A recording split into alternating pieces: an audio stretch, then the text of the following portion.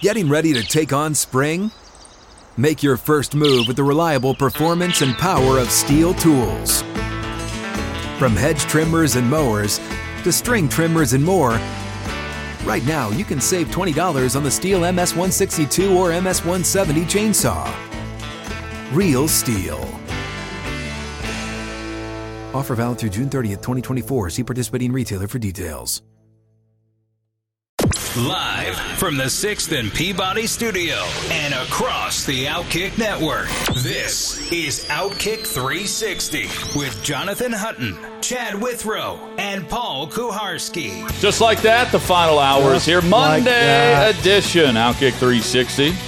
We started with the news from earlier today, quarterback news in the NFL. Matt Ryan benched in Indianapolis as he gets back to Indy after their second loss to the Titans in the month of October.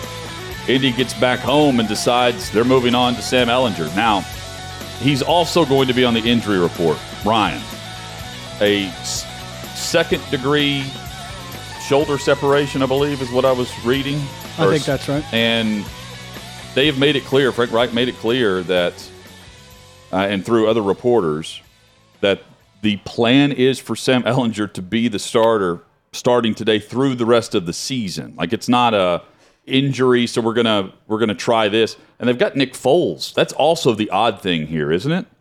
They have Nick Foles. Well, here's the big Who thing. look like the best backup in the league. I think Sam Ehlinger can move.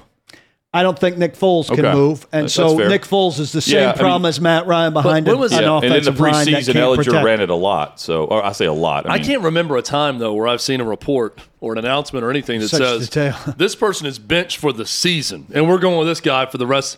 It's Sam Ehlinger's going to start on Sunday in their next game, not he's going to be the guy the rest of the way. Well, they want to give him entire support, throw the entire support of the organization. Well, you're starting him. I mean, that's the support. I'm going to give him every support, but this is also a white flag to me. Yeah, they want a better draft pick.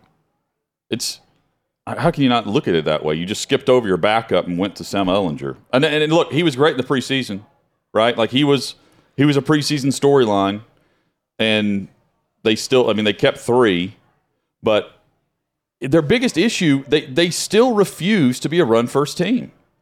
And you can look at the numbers and say they can't run the football, and that can be half the problem.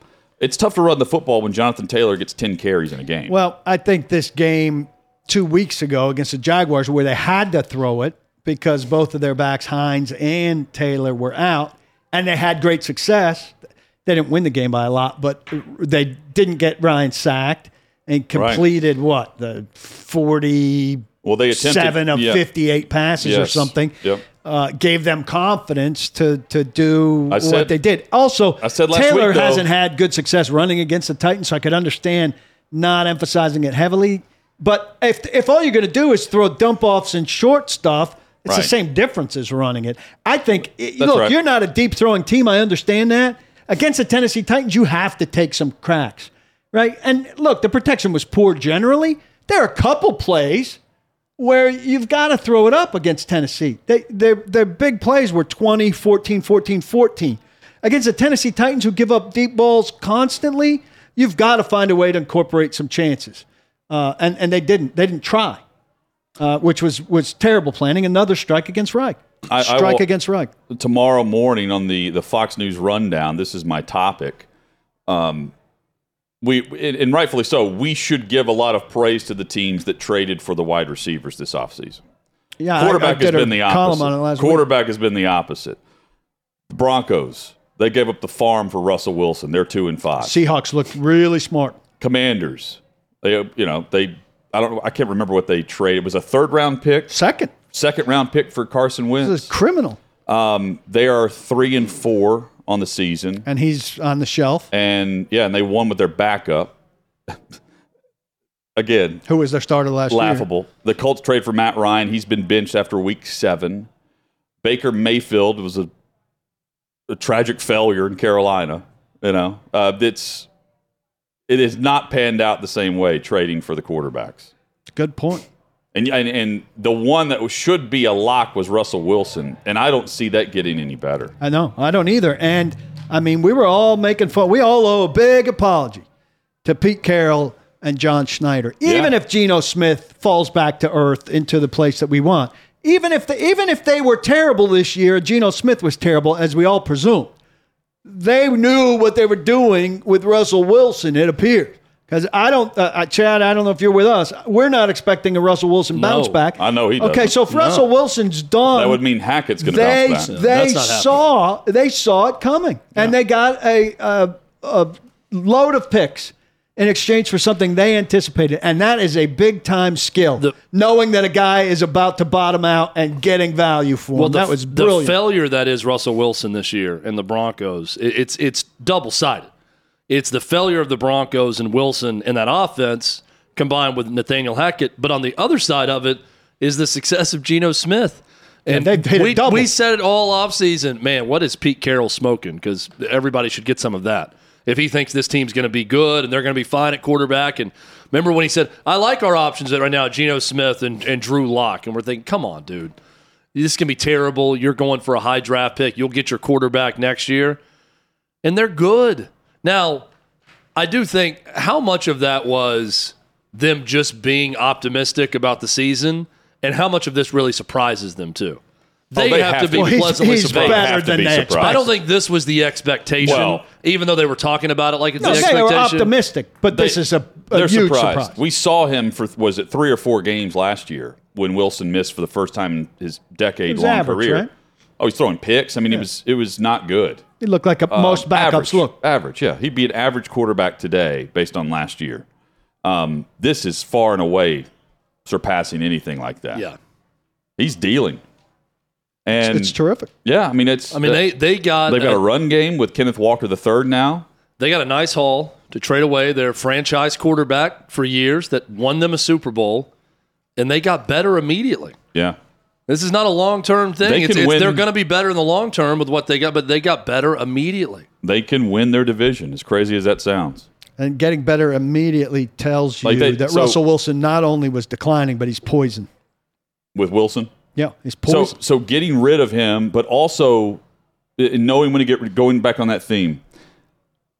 If I'm a general manager in the NFL, I'm not doing business with the Atlanta Falcons. No, Terry Fontenot and Arthur Smith. If they're trying to trade with you, now. GTFO, get out of there because you're about to be sold fool's gold. We saw it last year with Julio Jones, where you trade a second-round pick for him. They were willing to eat the salary. They're willing to trade. They tried to trade for Deshaun Watson, missed out, and ultimately that led to them trading Matt Ryan. But the book was in on him too. They were willing to pay and eat most of the salary there on their salary cap to get him to Indy, and he's riding the bench now as we go into Week 8. And all of a sudden, the Falcons, while they can't stop the pass defensively, they can hold their own with their run game, and they will be a competitive team in the NFC through the end of the season. It's a slow build. Hey, going back to the Seahawks, how about this stat? This is from CBS Sports. Seahawks rookie running back Kenneth Walker III has more rushing yards this season than Joe Mixon, Jonathan Taylor, Austin Eckler, Leonard Fournette, Alvin Kamara, and Najee Harris. And he didn't start until week 3 or 4. No, Rashad Penny was at the front of the line. That's remarkable. He's doing. I mean, they've got some punch to them through their rookie class. And I mentioned last week, and rightfully so, we're giving a lot of praise to the Jets. Breece Hall, I've got a number on him too with what they average with him, without him. He's done for the year. Sauce Gardner continues his numbers that will be in my column this week, and I pulled these. So just while we're discussing the Jets, before I mention what the Seahawks are doing, the Gardner against the Broncos, 50 snaps. They threw the football his way 10 times. He had 3 pass breakups, and he allowed only 16 yards receiving. Terrific. I mean, that's a true number 1 lockdown corner. That's Richard Sherman in his height with Seattle type numbers. He's been terrific. And whenever he was on Cortland Sutton, they threw the ball Cortland Sutton's way 3 times, no catches, 3 forced incompletions. So all of his pass breakups came against Cortland Sutton in that game. Are those receivers, we can't judge the Denver receivers, that were part of the appeal of Denver. We can't judge anymore because they don't have a quarterback who's now out with a hamstring. Yeah. I mean, all that stuff's in pause mode, evaluation. Well, I mean, they weren't doing anything to begin the year either with him. No, I'm not saying because of the hamstring. I'm saying with Russell Wilson, we don't know what Cortland Sutton or Jerry Jeudy are anymore. Yeah. Top 5 NFL passing yards per attempt for quarterbacks. I was surprised by this.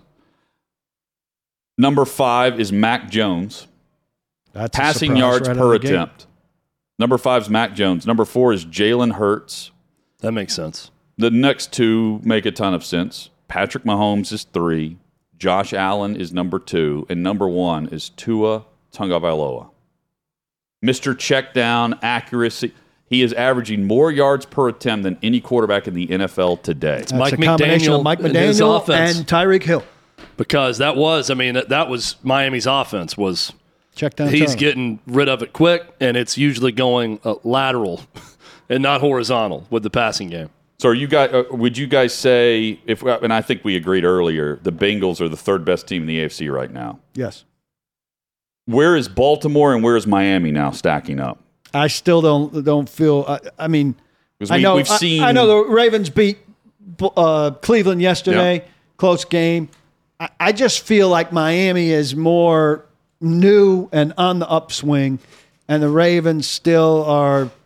I feel like Lamar's a little bit too up and down, and I don't really believe in their defense against good teams.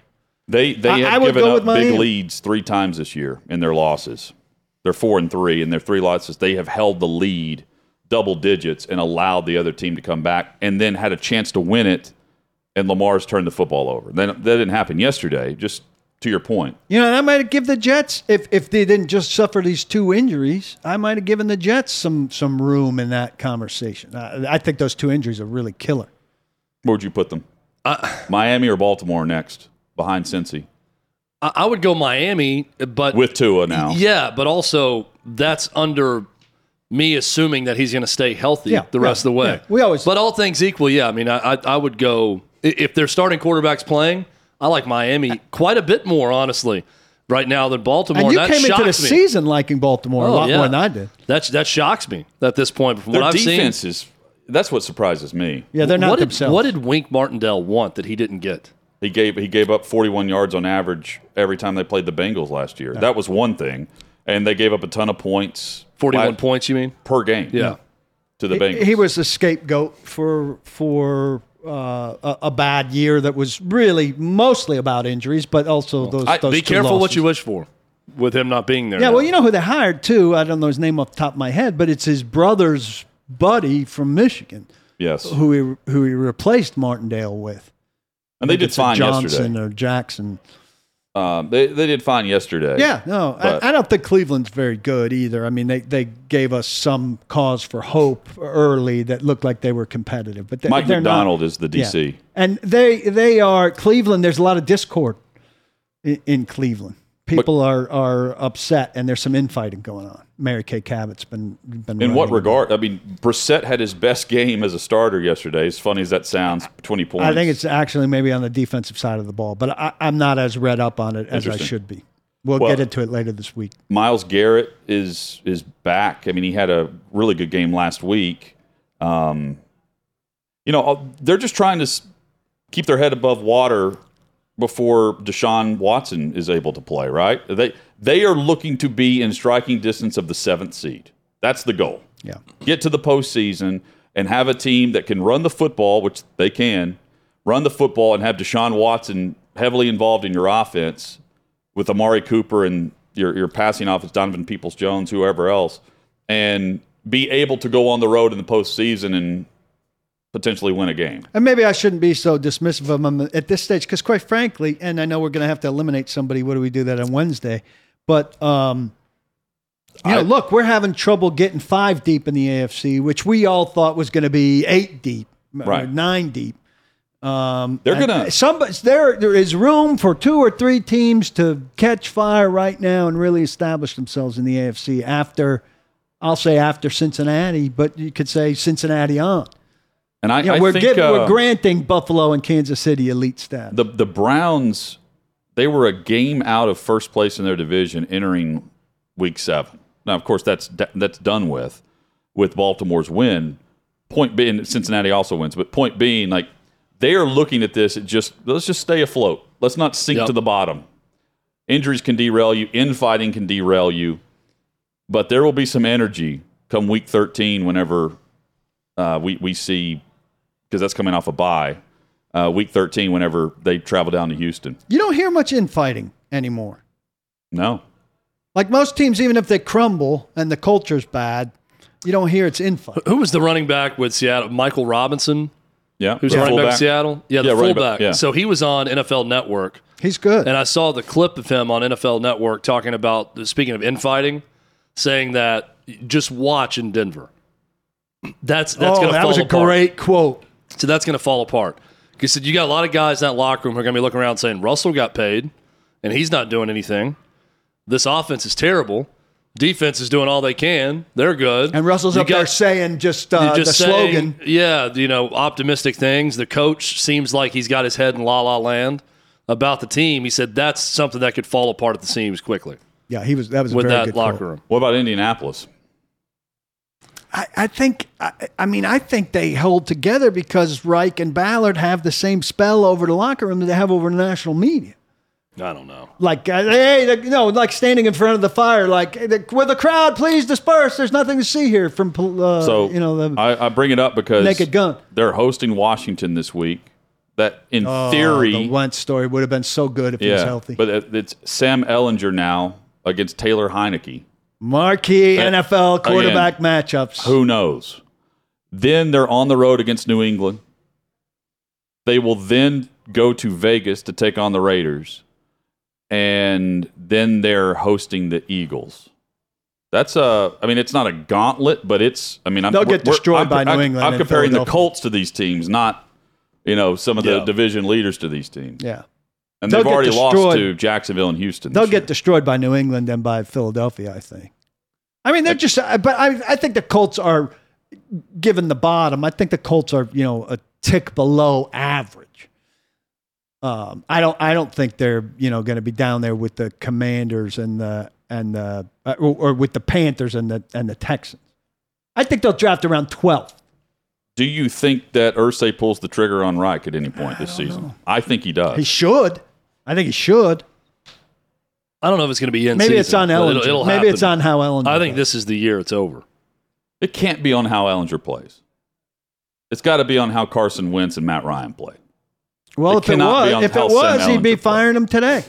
Yeah, because his verdict's in on Ryan. Unless you're just not going to do it in season. But I hear you. He would do it today because it's 2 losses to the Titans. And another quarterback. I'm sorry, but these, I hate changing the direction and all of a sudden changing the tune on what has been the expectation and goal. And now it's like, let's see what Frank Reich does with Sam Ehlinger. Oh, that's what bad teams do, though, right? They change and they recreate the hope cycle. Well, that's fine. Fans can think that way. I don't think Jim Irsay is thinking that way right now. I don't think anything Sam Ehlinger does is going to save Frank Reich's job.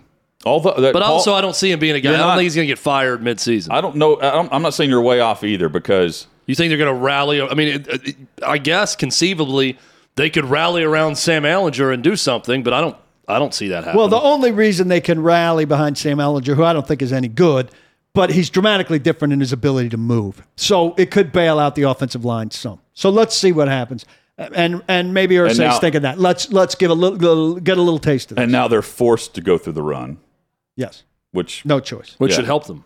But to what Paul's saying too, like had you told me preseason the Colts would lose twice to the Colts, Titans, tie the Texans, and lose to Jacksonville, and Irsay was going to call a meeting last night to bench with Matt the Ryan. GM and head coach, I would have told you they were getting rid of Frank Reich, not Matt Ryan. Yeah. Or both. It's the opposite. So is Matt Ryan done? I would assume so. Back up somewhere. Back up? Next year, backing up somewhere. And You see the money? If you have a good offensive line, he's not a bad 2-game guy to spell your quarterback if you've got a good offensive line. But he could go to Philadelphia and be a good backup for Jalen Hurts because they have a good offensive line, right? But he cannot go somewhere where they have a bad offensive line. So he's a limited backup. But I think he could win you a couple of games in a pinch. Yeah. He's he looked like Ben Roethlisberger looked last year. He looked terrible. So here's the money for Matt Ryan, Chad. You ready? For this trade when it went down. Yep. Matt Ryan, contract adjustment. This is from Ian Rappaport. So when they traded, they adjusted his contract. $24.7 million this year, fully guaranteed. $12 million was fully guaranteed in 2023, plus an additional $17.2 that is guaranteed for injury. That becomes fully guaranteed the third day of the 2023 league year. So they got to cut him and swallow $12 million of dead money next year. Based on that. And essentially more than half of this season. Yeah, and this time you can't trade. Paid. No one's trading for that. No, they did with Wentz. No. He'll be a $4 million backup. Andrew Luck in 2018, $18 million. Jacoby Brissett in 2019, $14 million. Man, they can pay some quarterbacks. And Luck also got $12 million on the books that year. 2020, Phillip Rivers, $25 million. Jacoby Brissett, $15 million backup. Outrageous. 2021, Carson Wentz, $21.3 million. And this year, Matt Ryan, $24.7, and Nick Foles is $2.6. Sam Ehlinger is making $825,000. That's more like, and he starts week 8. At this rate, next year they'll pay Derek Carr $29 million. If the escalation for Colts quarterbacks goes that way, that's the guy that's going to get paid next year. Look, I have no sympathy for the Colts. Colts had 13 years of Peyton Manning. They had 6 Where years. Is Dockage? 6 years of Andrew Luck. DYB Dockage. Yeah, but the hole that he left for them when he walked out in 2019. Yeah, but you can't use that now. No, you can't use that now. But, I mean, it's just been an unsolvable problem for them that they had no way of knowing was coming. And, That's how they got here. If you're here, anti-Colts, you love it. You know, Titans fans, you have every reason to continue to celebrate this after you suffered for 19 years of excellent quarterback play for them. College discussion. When we return, we'll go across the big games from this past weekend, even outside of the SEC, and discuss how it affects the college football playoff, but also some of the bigger matchups now on the horizon based on weekend results. That's next on Outkick 360.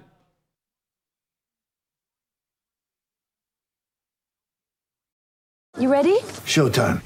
On May 3rd, summer starts with The Fall Guy. Let's do it later. Let's drink a spicy margarita. Make some bad decisions. Yes. Audiences are falling in love with the most entertaining film of the year. Fall Guy. Fall Guy? Fall Guy. That's what the poster said. See Ryan Gosling and Emily Blunt in the movie critics say exists to make you happy. Trying to make it out? Nope. Because I don't either. It's not what I'm into right now. What are you into? Talking. Yeah. The Fall Guy. Only in theaters May 3rd. Rated PG-13. Outkick 360 rolls on. This from Front Office Sports. Magic Johnson is looking to, let me get this right. He's exploring, that's how they're phrasing this, exploring options of purchasing a minority stake in the Las Vegas Raiders. That would be some big news from a Mark Davis solely owned team that's currently valued at $5.1 billion. Well, it's bigger than the imaginary stake in the imaginary Las Vegas basketball team. Well, that's not Magic. That's LeBron. LeBron's the one who came out and said, I want that team. Vegas needs an NBA team, and I want to own it. The potential sale comes as Raiders owner Mark Davis received an undisclosed offer in August for a stake in the team. Now Johnson is putting together a group of investors to make their own bid. More power to him. That just, to me, that's interesting, just given the fact that the Davis name, you know, we talk about powerful owners. The powerful owners are sole owners. Why would he want anyone to have a minority stake. Yeah, I would say if he needed a minority stake, he would have needed it before the move. Yeah, to get to Vegas. Get to the stadium. Yeah. Once you have the stadium and you're bringing in the stadium money, you should be all right. I mean, unless Mark Davis really, really likes Magic Johnson and wants him to be a part of the Raiders ownership, why would he offer any minority ownership stake? Anything about how small a minority stake? No, just a stake is all it said. Is it just to no matter how small, it's connect a the big name? amount of money. No, it's huge. It's huge. I just don't understand the motivation of Mark Davis in this part of it. Me neither. 2 quick injury updates up. Evan Neal for the Giants expected to miss 3 to 4 weeks with an MCL. Just updating that officially. And Breece Hall out for the year. Here's the numbers I was alluding to. When Hall is on the field for the Jets average 5.6 yards per rush. That would be tops in the league. With him on the sideline, they average 3.6, 29th in the league. Jets are at a crossroads now with their injury stuff. And if you missed part of our show, we discussed and compared it to some run games last year. Like here in Nashville, Derrick Henry got hurt. The run game kept going. Can the Jets keep that part going while they wait on Zach Wilson to come to life? Across college football, big takeaways. Clemson survives. They remain unbeaten, Chad. That also... I've got a big one for you. Okay. TCU beating Kansas State the way they did. TCU's a real problem now because Texas looks a little bit fraudulent once again. Got some talent, but they go down to Oklahoma State, a game they led by 10 in the second half. TCU's got Texas. They've got Baylor left on the schedule. A real shot, though, for Sonny Dykes in year one, taking over a 5-7 team to go undefeated and win the Big 12. And it's not the SEC schedule, but what they've done is they've handed Oklahoma State and Kansas their first losses. And then with Kansas State, they were down 17 points. And they come back to win that game. TCU down 2 touchdowns last week. So the way they're winning and overcoming some adversity in some really, emotional and stressful situations at the double overtime game, for instance. They're catching people's attention because of how they're winning games late. How bad a scenario is it? You get TCU and Clemson undefeated. And then you're going to have a 1-loss, maybe 2 teams out of the SEC who are or Michigan, Ohio State, the loser of that game. Or the loser of Michigan, Ohio State, who are going to be kept out despite the fact that head-to-head against TCU and or Clemson, they'd be significant favorites. And all of America would think, outside of their own fan bases, that these teams are better. And we would be stuck lamenting and longing for the 12-team playoff.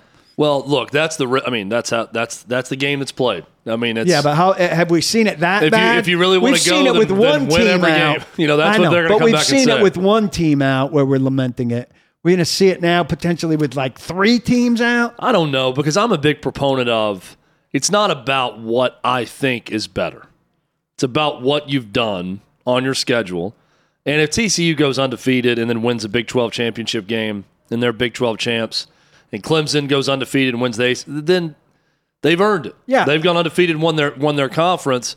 I know what you're saying, I Paul, agree with you, but during those semifinal blowouts, I'm not going to be happy. Well, I'd much rather see, from a play standpoint, let's say an Alabama or a Tennessee or some 1-loss SEC team or even 1-loss Michigan ahead of those 2 teams possibly, but it's not about what I think would happen or what the Vegas line would be, or it's about what you've done. Yeah, I agree. But it makes me interested in rooting for upsets of TCU and of Clemson. Yeah, it's also, Davey points out, it's a great situation for those who have been shouting about expansion, which are the main, the big conference commissioners too. Where if you end up with blowouts again, and you have these 1-loss teams that we know would be more competitive, that's what. By the way, Tuesday, November 1st is a big day in sports because it's the trade deadline day for the NFL, and we get our first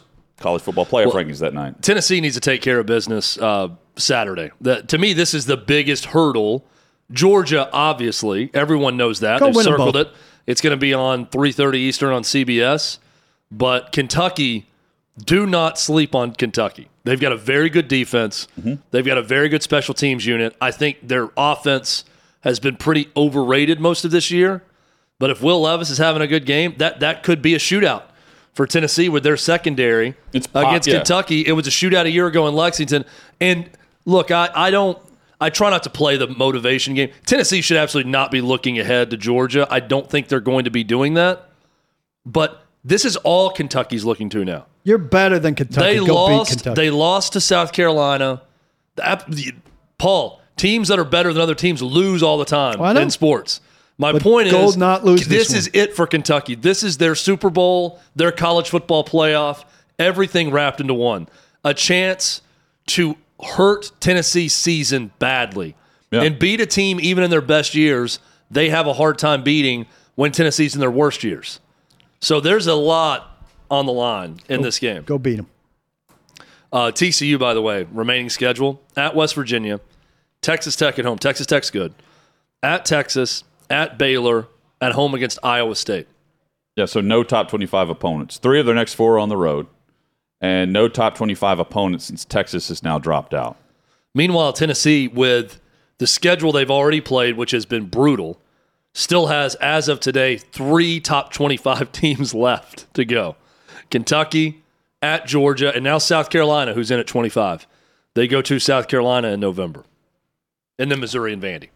Oklahoma State, by the way, 41, Texas 34. The most amazing thing about that game, if you're watching the game in the background or it's a scroll at the bottom that you're paying attention to, the teams trade points in the first half as there were 55 total points scored with Texas leading by a 7-point margin at halftime. Like it felt like this was going to be a shootout, and then the second half, Texas and Oklahoma State, they scored 17 points. It was crazy in the first half and dull over the final 2 quarters. Mike Gundy, his record as an underdog is unbelievable at Oklahoma State. I saw the tweet, and I don't have the exact record, but it is far and away better than anyone else in college football. What he does when his team is not favored to win. Terrific program at Oklahoma State. It's such a hard program to define. Yeah. And that you don't really try to find them in the recruiting rankings every year and where they rank. But yet they continue to churn out consistent winners under Mike Gundy. Really good coach. But yeah, I'm watching TCU now with the games they have left on the schedule. That's a fun team to watch. And Sonny Dykes has done one heck of a job in year number 1. A guy who's not doing a great job in year number 5 is Jimbo Fisher. And I'm watching a lot of that game on Saturday night. That offense is atrocious, and there's nothing A&M can do. There's nothing they can do. $86 million contract. They are not going to fire him. They have to hope that he makes good decisions. I mean, that's it. This season is lost. They have to hope that this offseason he self-evaluates and makes good decisions because they're not going to have that much dead money in what they're going to pay Jimbo Fisher. Keep in mind, and I'm with you. They're making $9 million. He's making $9 million a year, and the buyout's insane. Losing to South Carolina has affected some good coaches in the past. Philip Fulmer lost to South Carolina, lost his job. Butch Jones, that was the start of the downfall in 2016 when they lost to South Carolina after a bye week. Dan Mullen last year lost to South Carolina, and he was out. I'm not saying that's happening to Jimbo Fisher, but this is a wake-up call for all of those that are saying, hey, Texas A&M is the 3rd best team in the SEC. And the talk around the program for year 5, it sounds like he's in year 1. Yeah, it does. I mean, it's crazy. How does that offensive line stay so young? I mean, every year there's an excuse about the offensive line is young. Well, how about playing older players or keeping guys in your program long enough to develop them to where you're not talking about a young offensive line as a crutch every year? The offense, the design of the offense is bad. Quarterback play is not good. Did we see It's a bad offense. See the freshman quarterback? How did he look? Honestly, a lot like Haynes King. I mean, it felt the same. There's nothing physically impressive about what I saw from the 5-star. It's a lot more of the same. It's not going to get any better this year. There's nothing you can do now. We're into late October. That offense is atrocious. It will remain atrocious the rest of the way.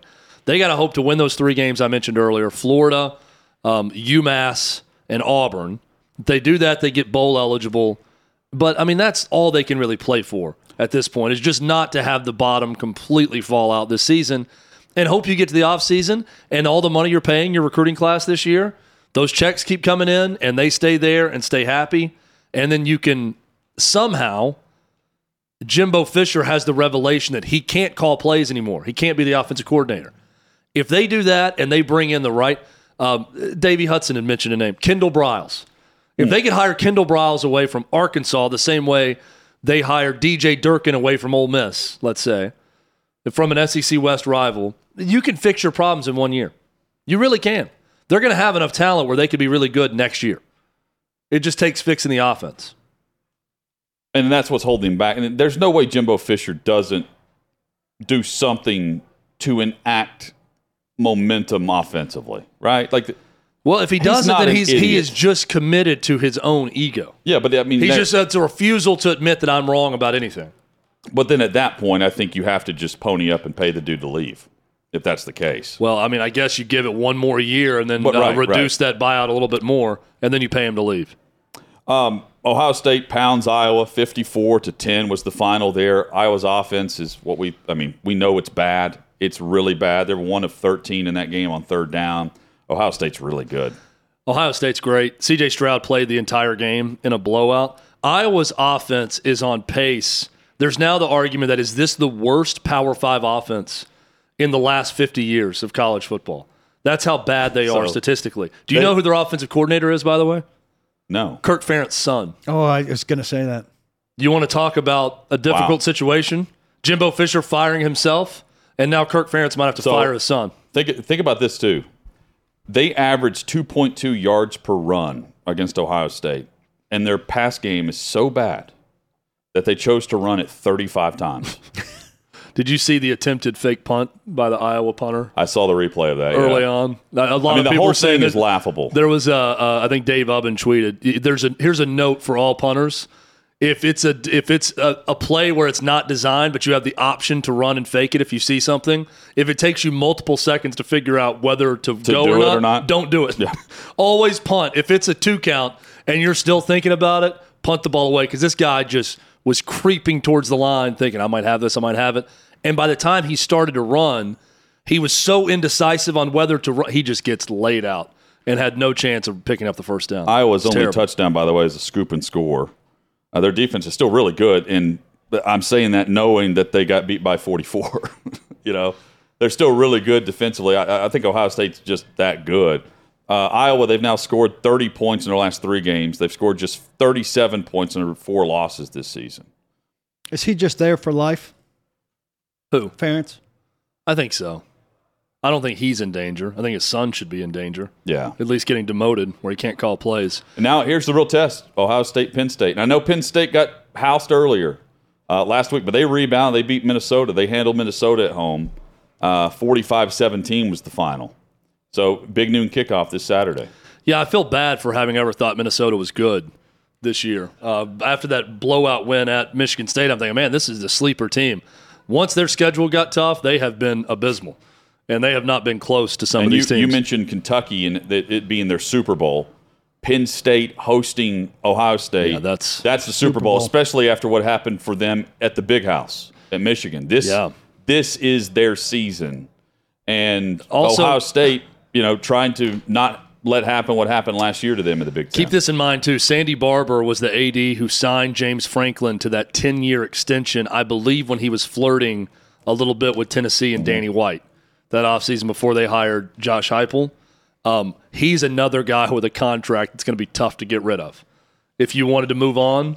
Not that James Franklin's doing a bad job, but they are going to, if they get blown out by Ohio State, they are going to have to sit around and think, are we ever going to really compete for Big Ten or national championships? Very much under third James at Franklin. best. And it's a distant third, right? Yeah. I mean, you're right, at best third, but even when they're third, it feels like they're not really closing the gap at all. And that's an with example, Ohio State or Michigan now. That's an example of where the competition for the SEC is really cranked up a notch for me. Even in the middle part of the SEC, the back and forth with LSU taking care of Ole Miss and Florida, but you've got Kentucky who's able to take care of Florida, but Ole Miss beats Kentucky. the third best team in the Big Ten is not beating Ohio State or Michigan. Meanwhile, Tennessee is going to hang with them. Right? Already beat one of them. So yeah, right. Top 4 offenses in all of college football by points. We go by points and not yards on this. Number 1 is Tennessee. Think about this college football playoff. Number 1 is Tennessee. Number 2 is Ohio State. Tennessee averages over 50 points per game. 2 is Ohio State. 3, TCU. Yep. 4, Oklahoma State. And then right behind them, 5, Alabama, 6, Michigan. There's no mistaking who's the best in college football. Go look at the top offenses. These are the preeminent teams this year in college football. Got to score points, Jimbo. Got to score points. Defense can get you far, but what we saw with Georgia a year ago is going to be the exception and not always the rule. And, oh, by the way, Georgia's offense was really good last year, too. Hey. They just had a generational defense that was the best in college football for many years. That's not what I heard about A&M. What I heard about A&M is you got to recruit, and that they recruited out of their mind, and they were going to be terrific. You got to start asking the question, too, if I'm A&M, what type of players are we getting to say yes to us over other places? The greatest players ever, I heard. Well, the same players that Nick Saban wants. They want them, but here's what I'm saying. The ones that say yes to Nick Saban, are they made of something different as opposed to the high prospects that say yes to the money at A&M and not championships at Alabama? I don't know. But you got to fundamentally start asking the question about who are we bringing into the program? Why are they saying yes over Alabama? And is it the right type of player? Well, but it starts with Jimbo Fisher. They're not being coached well on offense. Right. It's the fundamental. Let's start there. Let's see them coached well on Jimbo offense. Fisher and then quarterback. Yeah. You get those two things right, you're going to win because guys are going to take the paycheck wherever they end up. Well, their defense is pretty good. The top players in the country getting recruited are going to get paid. If this offense could do anything, they would be close to delivering on expectation this year because their defense isn't bad. By the way, Kirk Ferentz, the only FBS coach to be hired in the 90s that is still with his current team. Love that. He was hired in December of 1998. Second right now is Kyle Whittingham. He was 2005, right? Right after 2004, right, New Year's, right around New Year's. Right when Urban Meyer left for Florida. That's it. So the end of the 2004 season. It's been a while. Sounds like those two are very intertwined for you, Chad. That's a long time, too, in college football. You think about that. Think about Urban Meyer having that year they went to a BCS bowl at the time at Utah and how long that feels. Oh. From the time at Florida to his retirement because of his heart condition to his time with Ohio State and the Jags. And Kyle Whittingham has been in Salt Lake City the entire time. Keith Jackson and John Ward were on the call for the national championship that year. Yep. The same year that Kirk got hired at Iowa. Yeah, he's got a lifetime contract. If you didn't know, it's going to have to get really – it would have to be next year being almost worse offensively than this year before they even considered it. You can't be. I think Kirk Ferentz would just retire. The same? Right? Before he got fired, wouldn't he just maybe step away? Hey, man. Guys, I've lost my touch. I know this. Who knew that you couldn't run 4 tight ends at every game and if I'm put a bunch of drafting points? Guys in the league on defense, I want Hawkeyes on my team.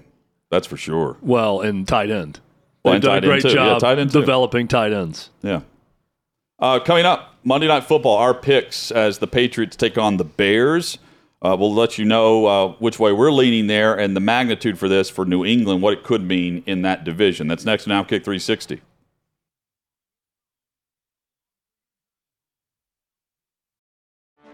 Get ready for the greatest roast of all time, the Roast of Tom Brady, a Netflix live event happening May 5th. Hosted by Kevin Hart, the 7-time world champion gets his cleats held to the fire by famous friends and frenemies on an unforgettable night where everything is fair game.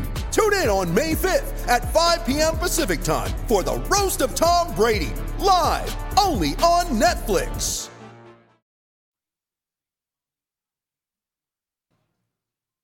Patriots, Bears, the Monday night matchup we've all been waiting for tonight. Oh, yeah. So, Patriots are favored by 8.5. Which way are you going, Chad? The Bears to cover the 8.5. This is going to be a miserable slog of a game. Davey Hudson, our meteorologist here in the studio, says that the weather in Foxborough tonight, not going to be pretty. I think the offense in this game is not going to be pretty, but I like the Bears to cover, and I like the under in this game. Double it. Double the spread. It's absolute blowout Paul by the is Patriots. Anti-Bears as that you can get. I am giving the 8.5. Also the under. Chicago's not going to score any points. I don't think the Patriots will score many either, and that's why I'm going to Outkick.com/bet to take the points. I think it's a very low-scoring game. Go figure. That's how the NFL's been. Patriots defense is what's going to win it. I would like to have the 8.5 tonight, knowing that the weather's going to be miserable. And when the weather's bad, we know they don't want Mac Jones throwing the football. So it's going to be run by both teams, and New England's defense wins the game, but I'd like the 8.5 there. Also, Bill Belichick, 56-25 when he goes against a rookie head coach. Patriots are winning the game. Pulls ahead of Hallis tonight with the win. It'd be like 20-3. What a year to be a defensive coordinator in the NFL. How many defenses just all of a sudden just catch the offense? Back at it tomorrow. More football discussion on Outkick 360. Don't lock the box. Please lock your locks.